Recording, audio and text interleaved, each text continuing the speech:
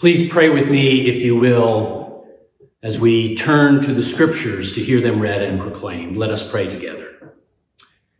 Glory to you, Almighty God, for you sent your only begotten Son, that we might have new life.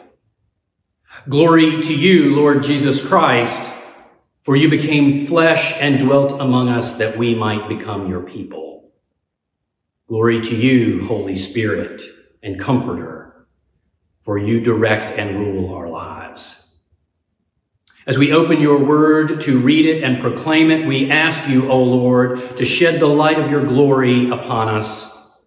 Illuminate the dark corners of our understanding so that we may walk in the daylight of your wisdom, truth, and love.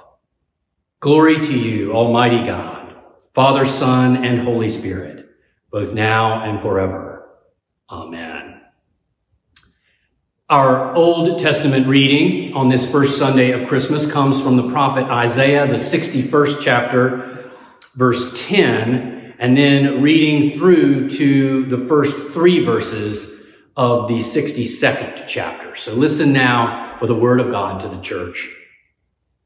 I will greatly rejoice in the Lord. My whole being shall exult in my God, for he has clothed me with the garments of salvation. He has covered me with the robe of righteousness, as a bridegroom decks himself with a garland, and as a bride adorns herself with her jewels. For as the earth brings forth its shoots, and as a garden causes what is sown in it to spring up, so the Lord God will cause righteousness and praise to spring up before all the nations. For Zion's sake, I will not keep silent, and for Jerusalem's sake, I will not rest, until her vindication shines out like the dawn, and her salvation like a burning torch. The nations shall see your vindication, and all the kings your glory, and you shall be called by a new name that the mouth of the Lord will give. You shall be a crown of beauty in the hand of the Lord, and a royal diadem in the hand of your God.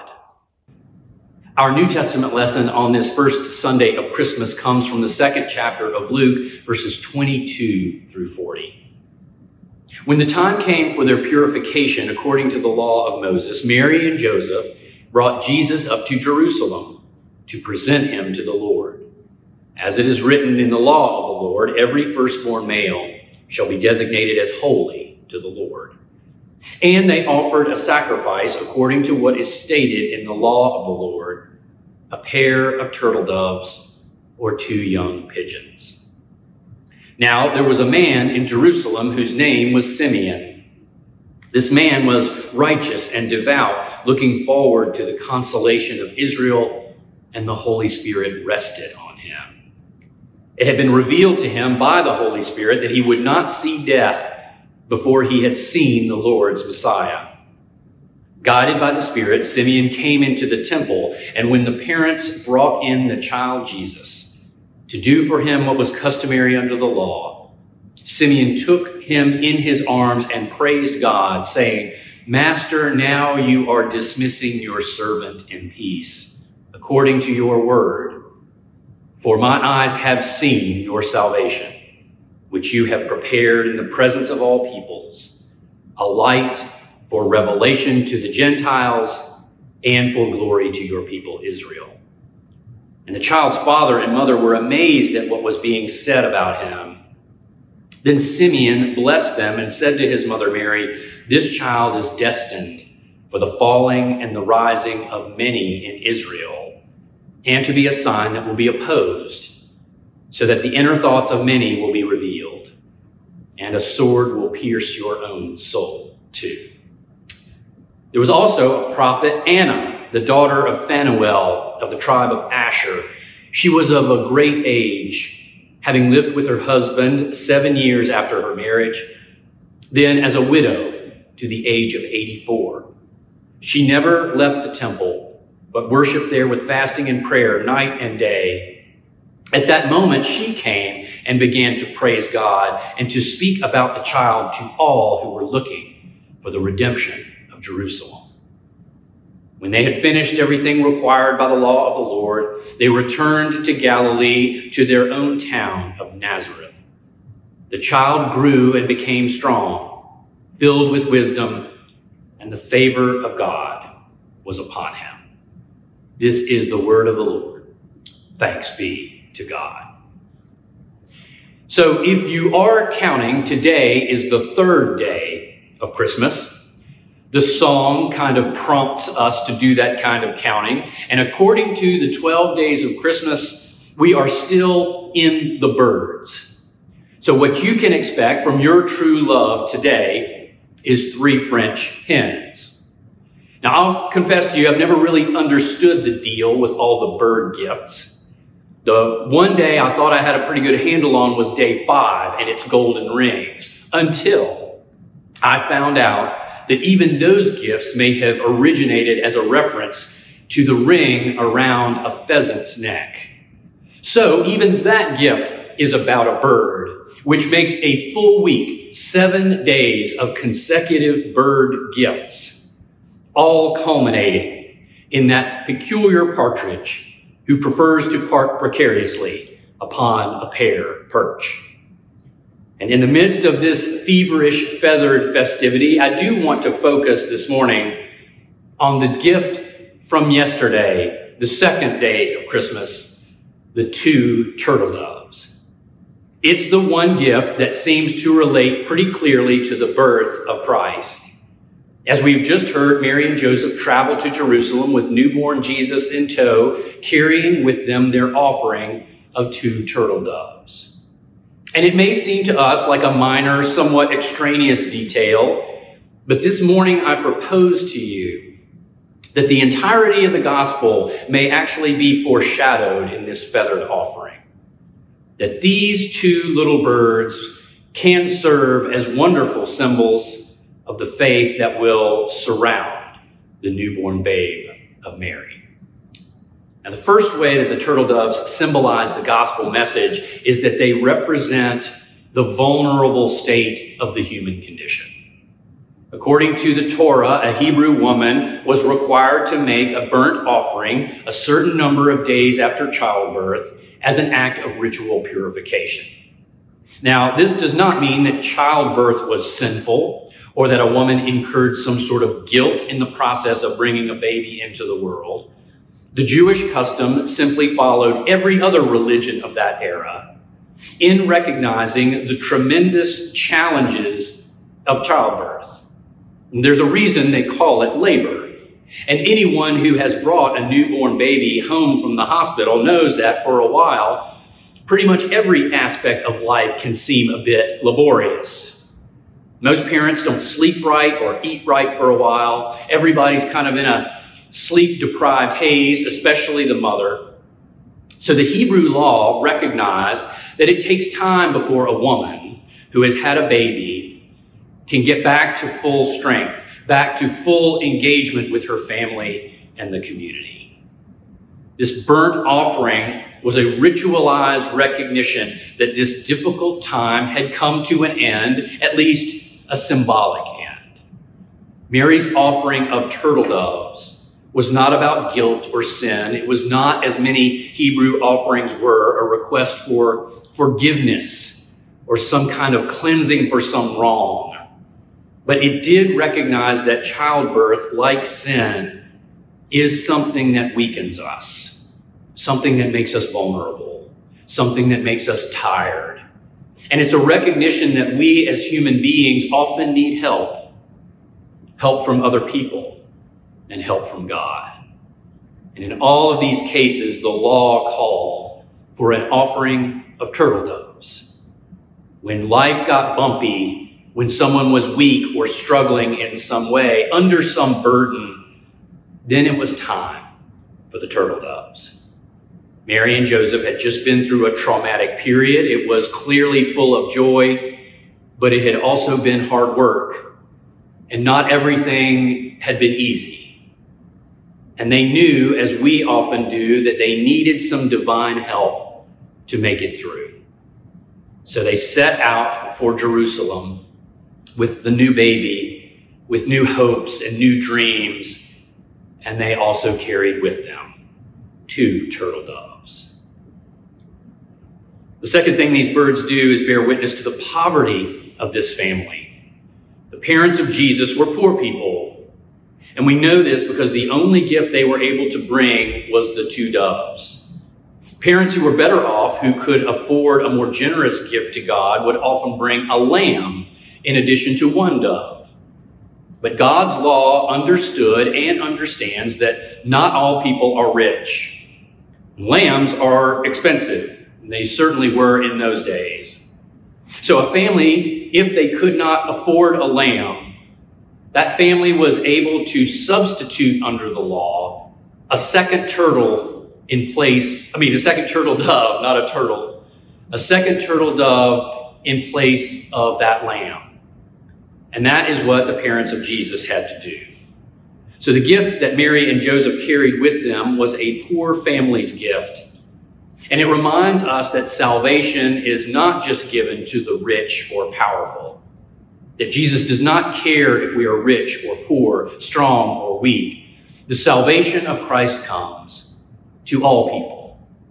No person, no matter how rich, can ever pay his or her way into grace. In fact, the only way to receive grace is to accept it humbly, without bluster or swagger. So the turtle doves remind us that when it comes to the things that we can offer to God, all of us are poor. Third way these birds symbolize the gospel is perhaps the most obvious. From biblical times until the present day, the dove has been a primary symbol of peace. When Noah released a dove from the deck of the ark and the dove returned with an olive branch in its beak, Noah knew that the storm was over. The dove signaled the end of the violence, the end of the death caused by the flood, and the beginning of a new era of peace.